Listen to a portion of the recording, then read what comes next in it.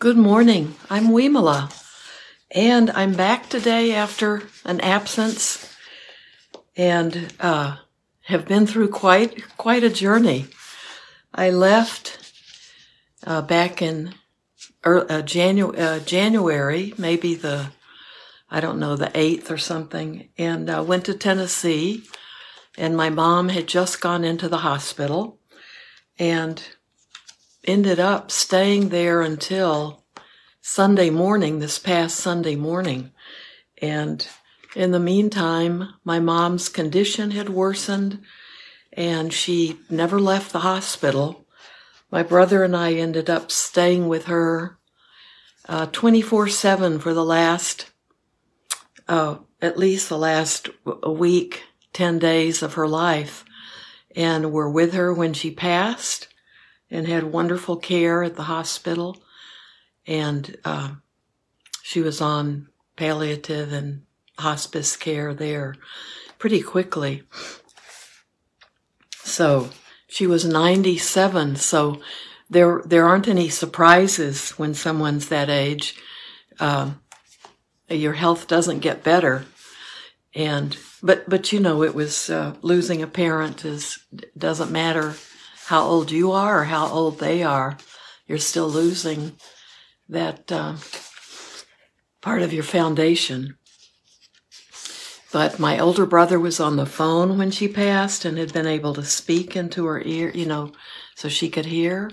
And my younger brother and I were right there with her. So I think it was exactly the way she would have wanted it to be, had she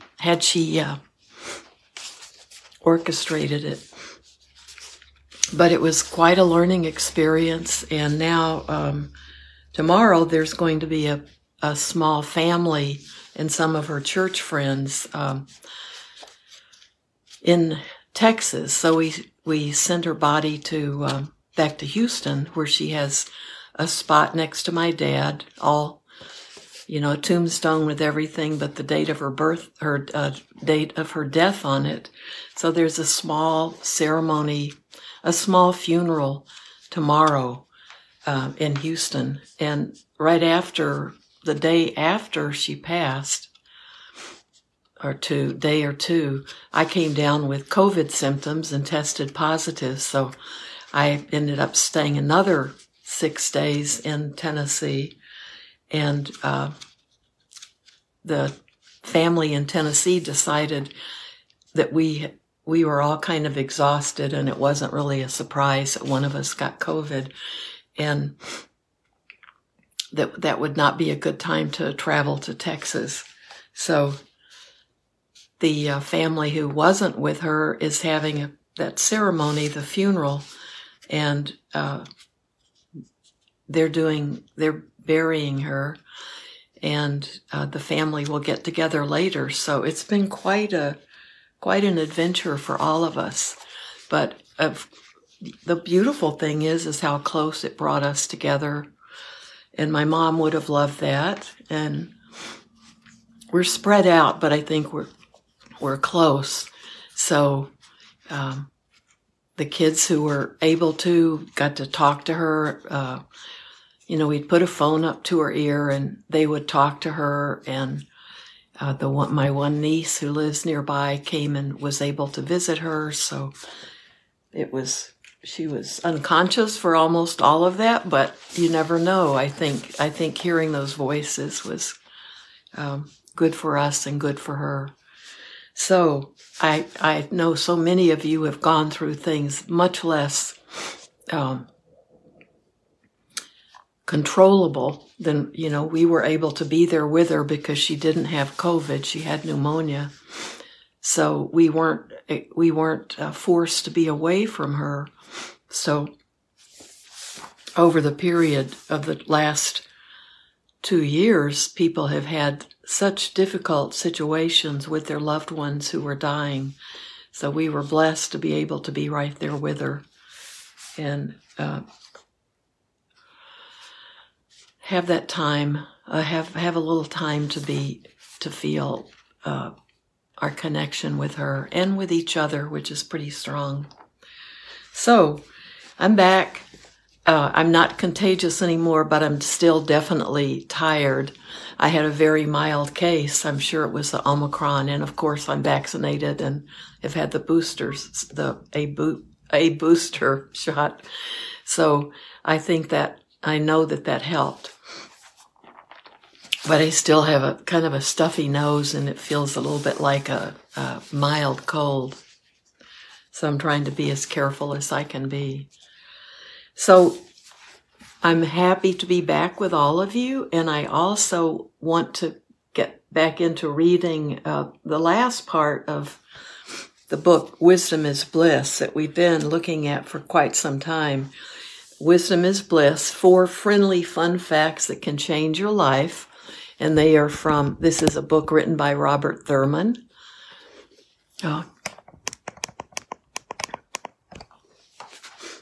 And he is essentially talking about the 4 noble truths. Those are the 4 friendly fun facts. And the Eightfold Path that the Buddha developed. This is the path that can help us get out of suffering in this lifetime, can help us learn about what suffering is and how it's in our mind and how there are different kinds of suffering. There's the physical pain of suffering that we often don't have any control over, but the mental pain that we bring on to ourselves and adds to our suffering. And so this path that is a very important part of Buddhism in all traditions is what we're always looking at.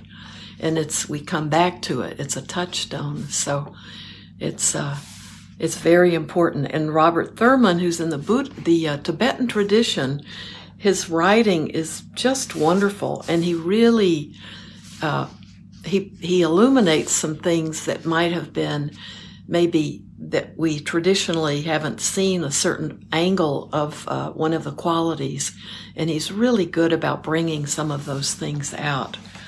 And it's very good to read it, whether you're, in our Theravadan tradition, you don't see us reading lots and lots of Tibetan Buddhist books, probably on the whole.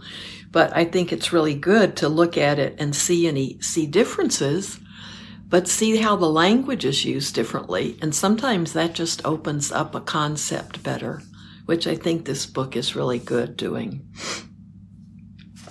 So it's not the last step on the Eightfold Path, but there are 8 pieces in this path, and it's a path that we're never following it necessarily in an order, but there are all these different ways that we can look at our lives and see, okay, maybe this is where I need to add some more depth to my practice, or I need to add some more just intention. I need to live with more intention. I need to look at certain things on the path if things aren't going the way I want my life to go, or things that we want to focus in on. We can always find it by looking at this path. And there are 2 ways. We think of the path as the mundane path. I don't like that word, but it's more the mundane way of living the Eightfold Path will help us be happier, help us have a life that feels more, I don't want to say productive, because that's not what we're looking for in the Buddhist path.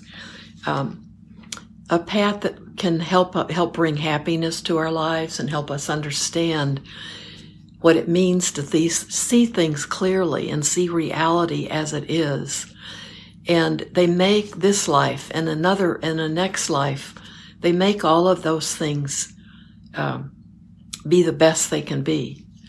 And then looking at it as a supramundane or kind of an extraordinary or liberating path is when we continue with that path about living as a good person and living a good life and a happy life.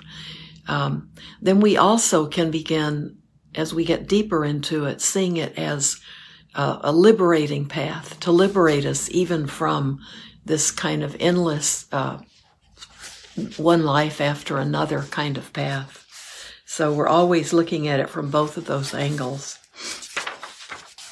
So why don't we read some from this last section called Realistic Samadhi.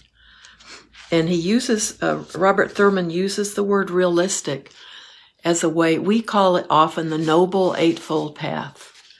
And he likes using the term the realistic.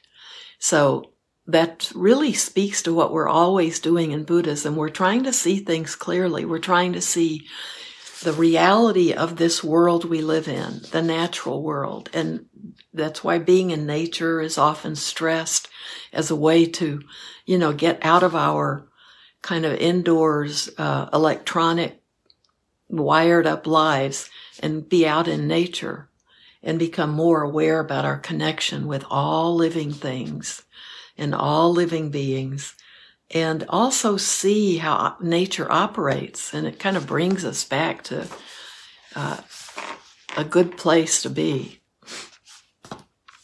So the word realistic is his word for using as a modifier for the Eightfold Path. So I'm just going to read some and then we can sit together.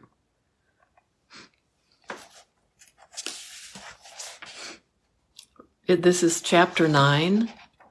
I think in this book there may be 10 or 11 chapters. Realistic Samadhi.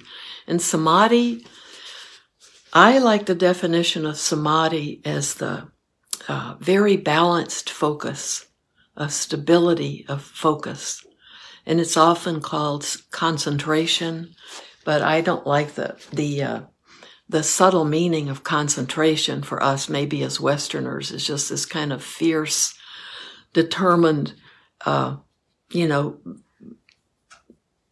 forehead furrowed and like a lot of kind of putting a lot of physical pressure into the effort we put on focusing on something. So I like just the stability of the mind as a better definition. But he will call it one-pointed concentration. Here we finally come to the summit of the Eightfold Path, realistic samadhi concentration. We must remember that it is completely connected to the first branch, the realistic worldview of absolute relativity. Without the realistic worldview to provide the aim, any still unrealistic samadhi would only intensify the subconscious core misknowing, meaning that we would end up even more strongly projecting intrinsic reality into everything, especially the deep sense of absolute self-identity. So if we start out with the wrong view, the wrong sense of what's real and what's not real, then we just will become very focused we'll be deeply focused on the wrong reality, the wrong, including especially the deep sense of absolute self-identity, which is not right view. On the other hand, without the realistic samadhi, one-pointed concentration, the realistic view would not be able to transform the subconscious, unrealistic structures of our misknowing consciousness. So, it's that final, that phase we reach eventually in our meditation of that one-pointed concentration that we just can move to from that stability of our mind. Until we get to that point, we're not able, with just a right view, without that practice and that working with our mind with samadhi, would not be the realistic view would not be able to transform the subconscious, unrealistic structures of our misknowing consciousness.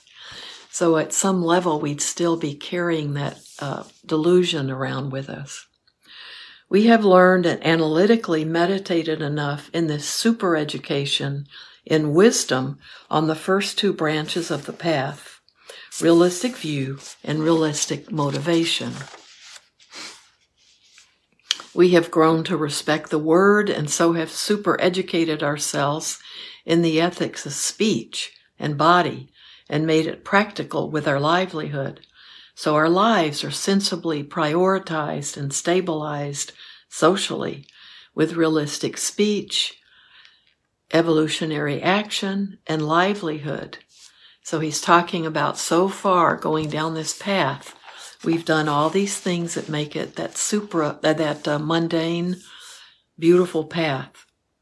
We have realistically turned our creativity inward into transforming ourselves and so the world. And we have realistically cultivated mindfulness. So he's talking about what we often call right effort and right mindfulness. Remembering what is going on in our mind and freeing ourselves from being stuck exclusively in the past or future through memories, endless ruminations, and fantasies, anxious anticipations. By now we are lucidly awake. So up to this point, we've been following the path, and he's just bringing us along, reminding us. So we are lucidly awake at this point. But all 7 components, though vibrantly activated, have not yet penetrated deep enough within to have transformed the unconscious into our conscious, lucid wakefulness, letting us become fully aware of our subconscious and so realize the inner freedom from involuntary reactive drives so we can freely deploy all our formerly repressed energies toward positive accomplishments.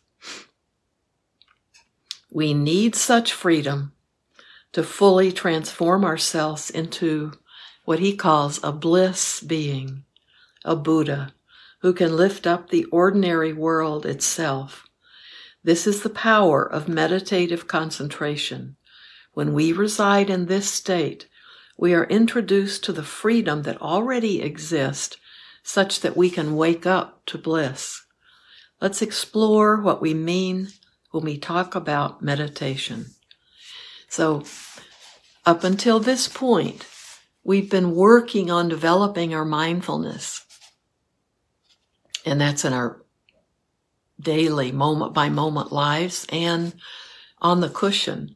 But now he's saying this meditative concentration, this samadhi, is what we've been building up to in our practice. So we don't start out from day one practicing samadhi. So we learn how to be mindful. We learn how to be more aware of what's going on outside of us and inside of us. We build up those muscles to get to this samadhi. So let's explore what we mean when we talk about meditation. Meditation brings it all to depth. There are a number of words in Sanskrit, and now in the Theravadan tradition we use Pali, which was the language that the Buddha would have been more familiar with. I mean, Magadha was the dialect he taught in, which is similar to the actual proscribed language of Pali. But Sanskrit is what the Mahayana texts are often written in. There are a number of words in Sanskrit that people translate as meditation. And in English, we mainly know about one-pointed meditation from the East and are somewhat aware of critical analytic meditation, as in that of Descartes and so many other great minds. There is Vipassana, the Sanskrit version of the famous Pali Vipassana, literally a seeing through, which is analytic meditation that considers things in order to know them realistically. There is Samatha, serenity, literally staying in peace, which focuses on one thing and gradually disidentifies with and rules out distracting thoughts and leads the meditator into a state of physical and mental fluency that can be mistaken for the ecstasy of enlightenment. So samatha is something that we probably have experienced, and it can at times. You may think, oh, I'm getting into samadhi, but it's really a very serene state, but it's not quite there. There is samapatti, total production or immersion. Let's see, did I read all that? Yeah. Total production or immersion, which is best translated as trance. The Buddha taught a famous set of 4 entrancements in the formless states: infinite space, infinite consciousness, nothing whatsoever, and neither just conscious nor just unconscious. There is jhana, contemplation, which resonates through East Asia to us as Chinese Chan, Korean San, and Japanese Zen. Everywhere nowadays in popular culture. It is, of course, bodhisattva transcendence and can include both one-pointedness and discursive analysis. There is also a famous set of 4 contemplations, and we call these the 4 supreme states, which are important contents of realistic samadhi: immense love, metta, compassion, karuna, joy, mudita, and equanimity, which is upekkha. We talk about those a lot in the Theravadan practice. Finally, there is bhavana, which comes from a verb to be or to become, and is often translated as meditation, but actually might be better translated in some context as realization, to make something real or bring it into being. Thus, when you understand something by reasoning intellectually, that is itself important, but the understanding needs to be brought down from head to heart, needs to be realized, made real for your whole being. That's a very important sentence, very important paragraph, because it often comes up in suttas and sometimes we understand something by reasoning intellectually. That's important. But the understanding needs to be brought down from head to heart, needs to be realized, made real for your whole being. And that's the real work, making it be real.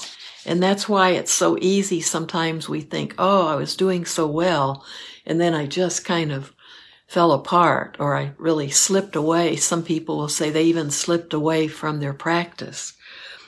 But it has to be real. It has to be realized, made real for your whole being.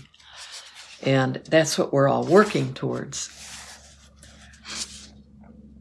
So I think I'm going to stop reading with that. This is a lot.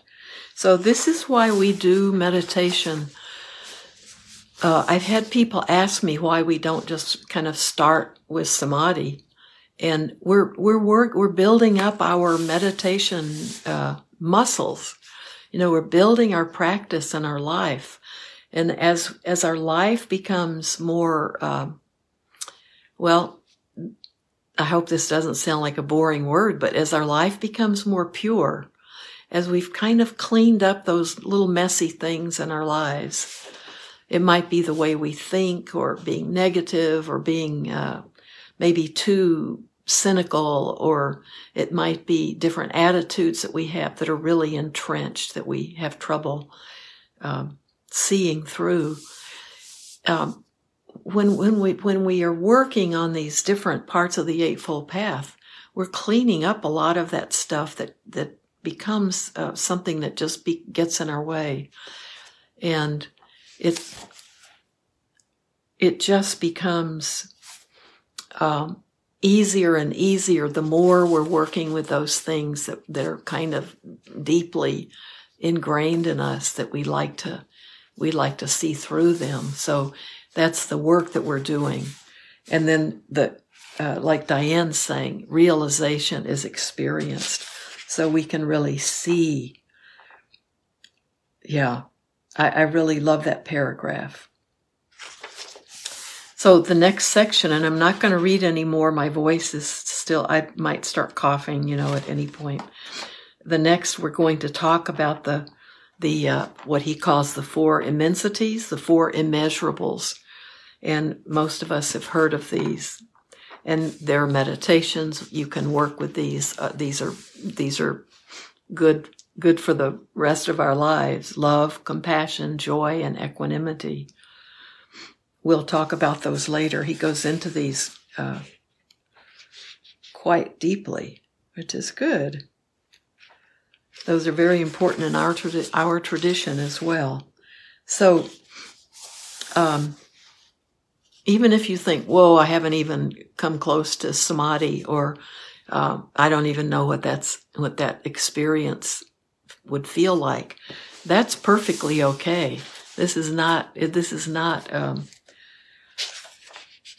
But this is something that is probably difficult for most of us, because we may not have time to practice very much in our daily lives, or we may feel like we feel like we need this, but we probably don't need to go on long retreats to achieve some of these things. But I think when we read more about realistic samadhi, it will become clearer to us, and we can begin looking at our own lives and see where we've either been experiencing this part of our meditation practice, or we're not as far away from it as we think, and it might just be something that we're getting ready for.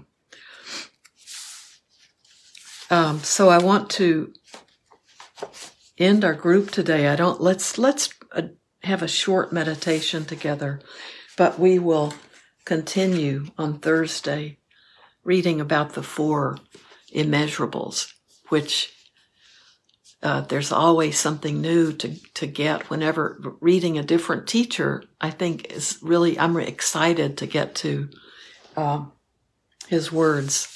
Yeah, it should, Marianne's saying, so encouraging. It should be encouraging, because the Buddha's teachings, really, it's a graduated path. And so if you're not having, we'd never want to have out-of-body experiences. Years and years and years ago, I was in a path that was actually teaching people like that you wanted to have an out-of-body experience so you could look back down on your body. And that was the point of the meditation. And I'm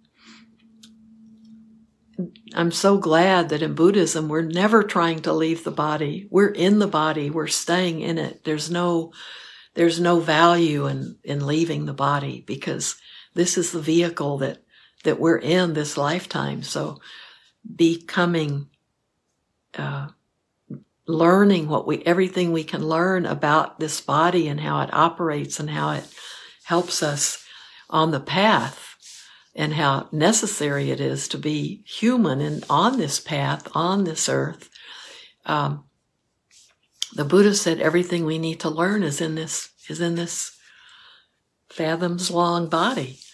And that's something we have to keep remembering, because I think there are many people who think, having an out-of-body experience is maybe something really exciting. And that's not what we're talking about when we're talking about samadhi. We're talking about that concentration, and it's helping us learn things from a different angle than we can learn just with our brain. So, yeah, we'll read it together and see where it takes us. Let's sit for a few minutes. It's so good to be back with all of you, and I'm just so grateful to be back, and I'm so grateful for the journey that I've been on, to be able to be with my mom. I've been, it had long been a desire of mine, a dream of mine, that even though she was living in Tennessee, that I would be with her when she passed. And that was very important to me, and it worked out. it would have been great to have her around a little bit longer, but I had her so much longer than so many of us.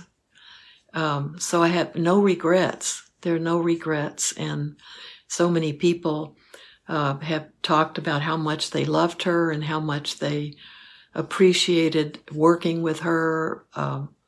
Even friends of my brothers and mine from high school who always remembered her as being nice and kind and friendly. So I'm just grateful to be here with all of you, and grateful for my journey recently, and know all of you are in the middle of great journeys yourself. So let's sit for just a little bit, and then I'll end it, and hope if you have time you can continue a bit longer. So just let your back be straight. Whether you're walking or sitting or on your back or whatever you're doing, just lift up your spine and roll your shoulders back, and just give your lungs all that space for them to do their job for you. Just be aware of your breath and the body breathing for you.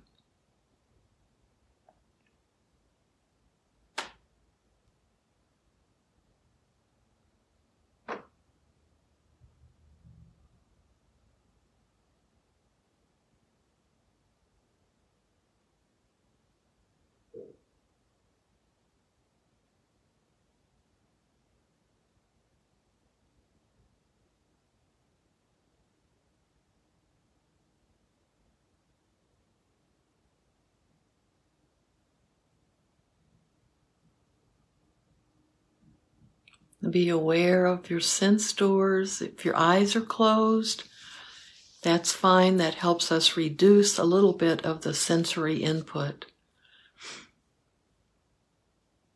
And if you need to have them open, that's okay.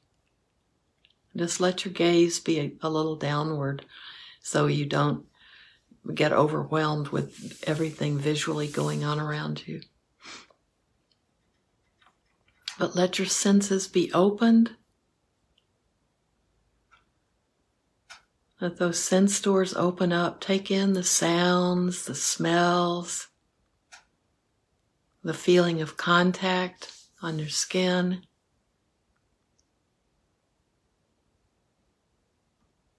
Be aware of your feet touching the floor.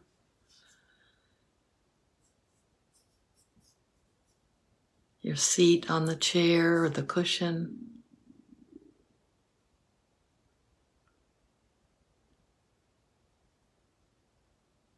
Be aware of taste in your mouth.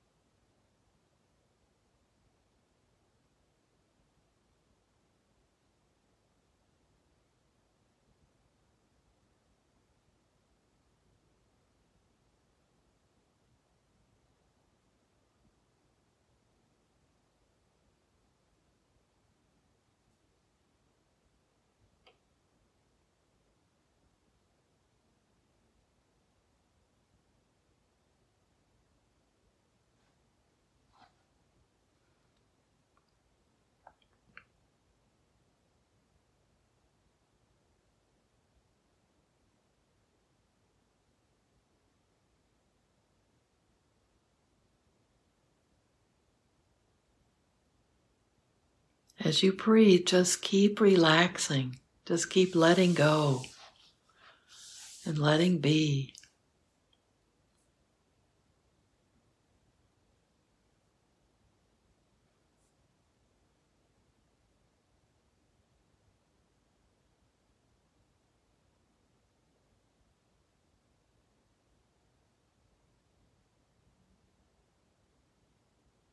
Feels so good being with all of you.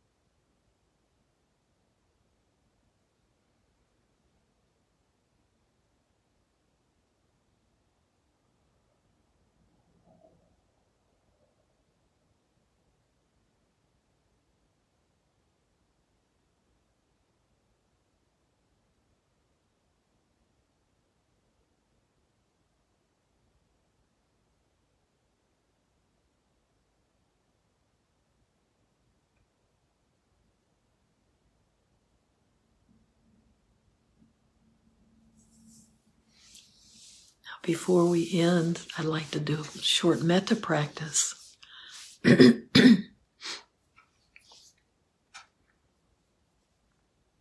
Think first of yourself,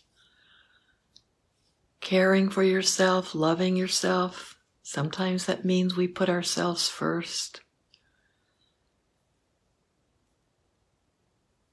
That doesn't mean we're not also taking care of others at the same time.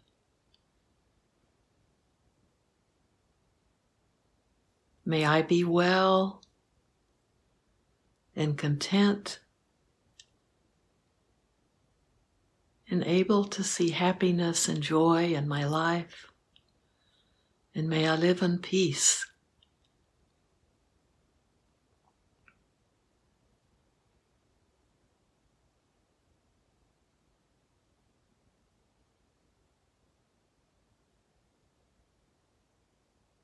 And use the words that help you feel whole and safe.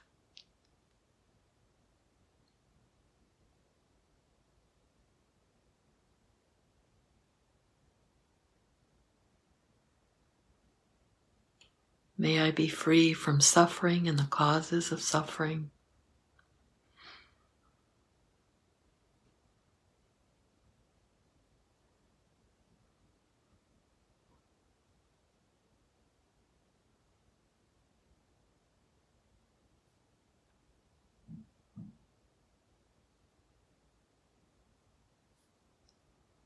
Now move out and just think of your loved ones. Sometimes we may be aware of so many loved ones that we need to focus in, perhaps, maybe every day when you practice metta. Think of someone, a different loved one, maybe a different family member or a different friend.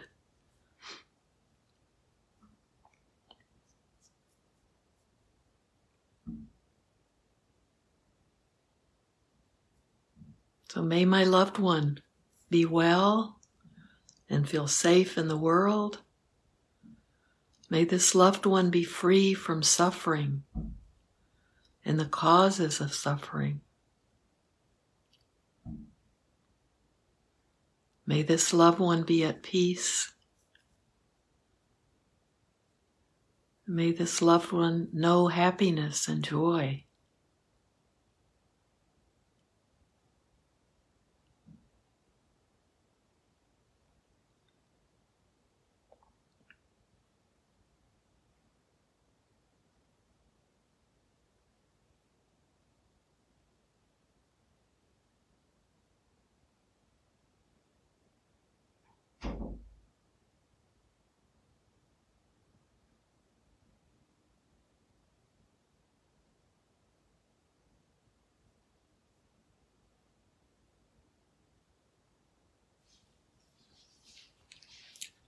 Now for today, that will be our metta practice. Just focus on yourself and a loved one.